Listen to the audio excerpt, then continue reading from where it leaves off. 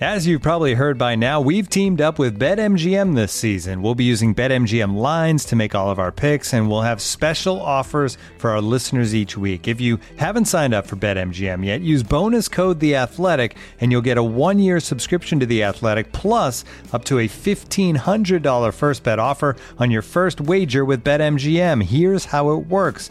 Download the BetMGM app and sign up using bonus code The Athletic. Make your first deposit of at least $10. Place your first bet on any game and claim your voucher for a 1-year subscription to The Athletic.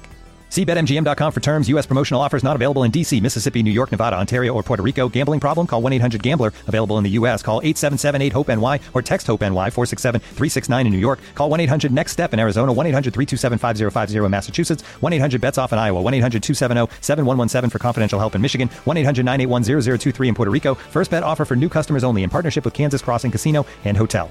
Don't forget, if you haven't signed up for BetMGM yet, use bonus code The Athletic, and you'll get a 1-year subscription to The Athletic, plus up to a $1,500 first bet offer on your first wager.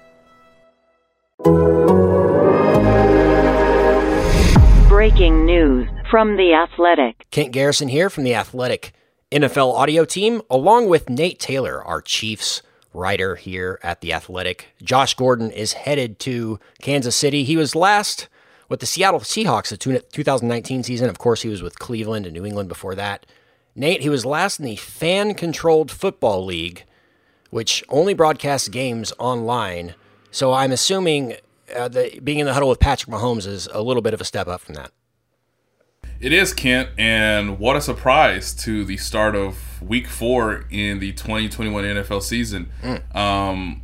Chiefs fans have kind of been asking about Josh Gordon ever since the NFL said that they were going to reinstate him at Week 4, which essentially made him a coveted free agent. And I just thought the Chiefs wouldn't make this kind of move. But to your point, Kent, you don't make this move unless you're desperate.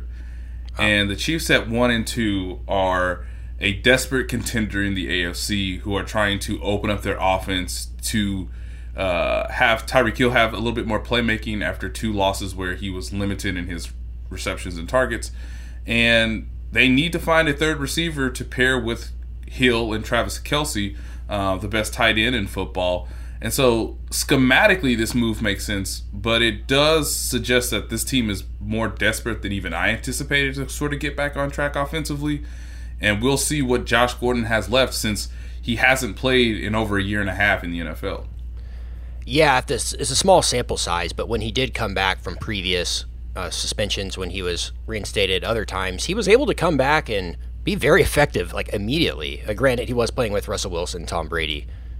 In those situations, Patrick Mahomes is not much different than that, but he's shown an ability to kind of jump in and hit the ground running. So that'll benefit the Chiefs. Exactly. And it's interesting to me that Josh Gordon's last reception with the Seahawks, with Russell Wilson, was a 58-yard deep catch against the Carolina Panthers in December of 2019. And this was just before Gordon was suspended indefinitely for violating the league's substance performing and performance enhancing abuse policy. But that is basically what the Chiefs offense is, right? Big playability, the ability to manipulate the defense by having multiple threats on the field.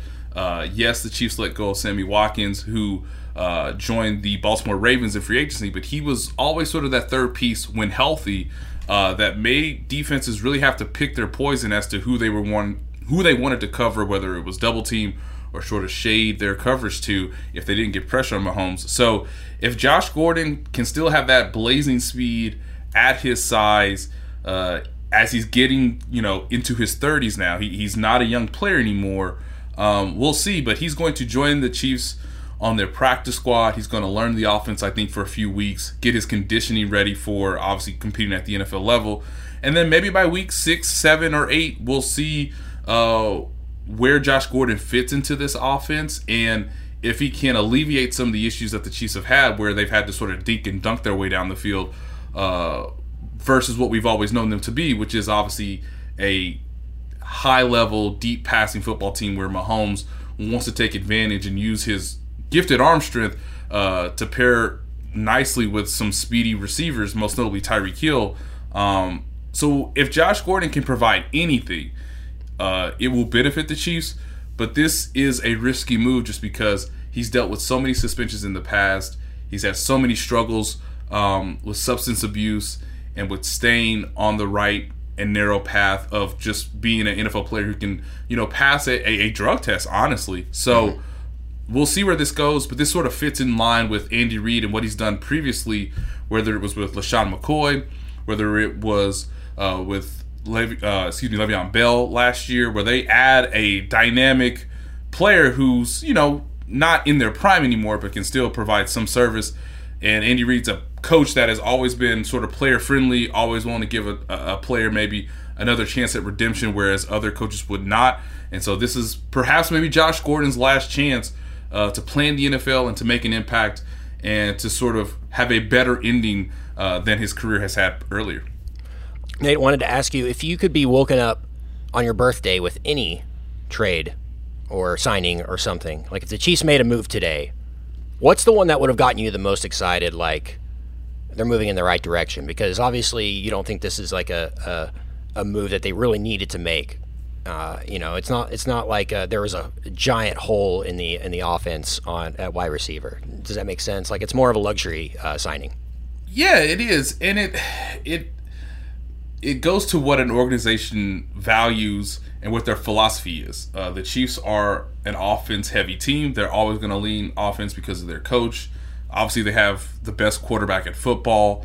But I think if you are a reasonable Chiefs fan, waking up today on my birthday, I thought that the Chiefs would have used their cap space, which is roughly less than $4 million right now, to make a trade to bolster their defense. At some point, the defense has to get better. The Chiefs have had issues mostly with turnovers on offense. I still think they're a very efficient offense. But you're right, Kent. This is a luxury move. It may not work, and it honestly wouldn't surprise you based on the history of Josh Gordon's career.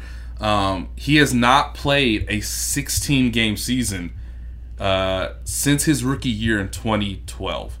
Wow. So whatever you get out of Josh Gordon will be a bonus, but there is a possibility of him not being on the roster in December because he wasn't on the Seattle Seahawks roster 2 Decembers ago, just because of the issues that we've mentioned earlier. So I would have been more persuaded or more elated from just an overall roster construction if they went with a more defensive player, whether that's another linebacker, a pass rusher that you could maybe get on the trade market.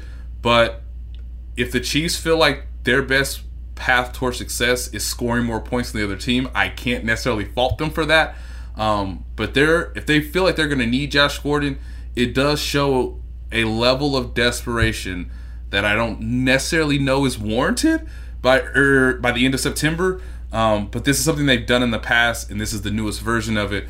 And can Andy Reid, Eric Bieniemy, and Patrick Mahomes do for Josh Gordon what other teams couldn't have? Because Josh Gordon, we hope, is a more mature and older player and someone who's going to learn from his lessons in the past, and maybe he will prove that on a Super Bowl caliber team like the Chiefs. Well said, Nate Taylor. Make sure you're following Nate Taylor on Twitter for all of your Chiefs beat, as well as following him here on The Athletic as well. Thanks for listening.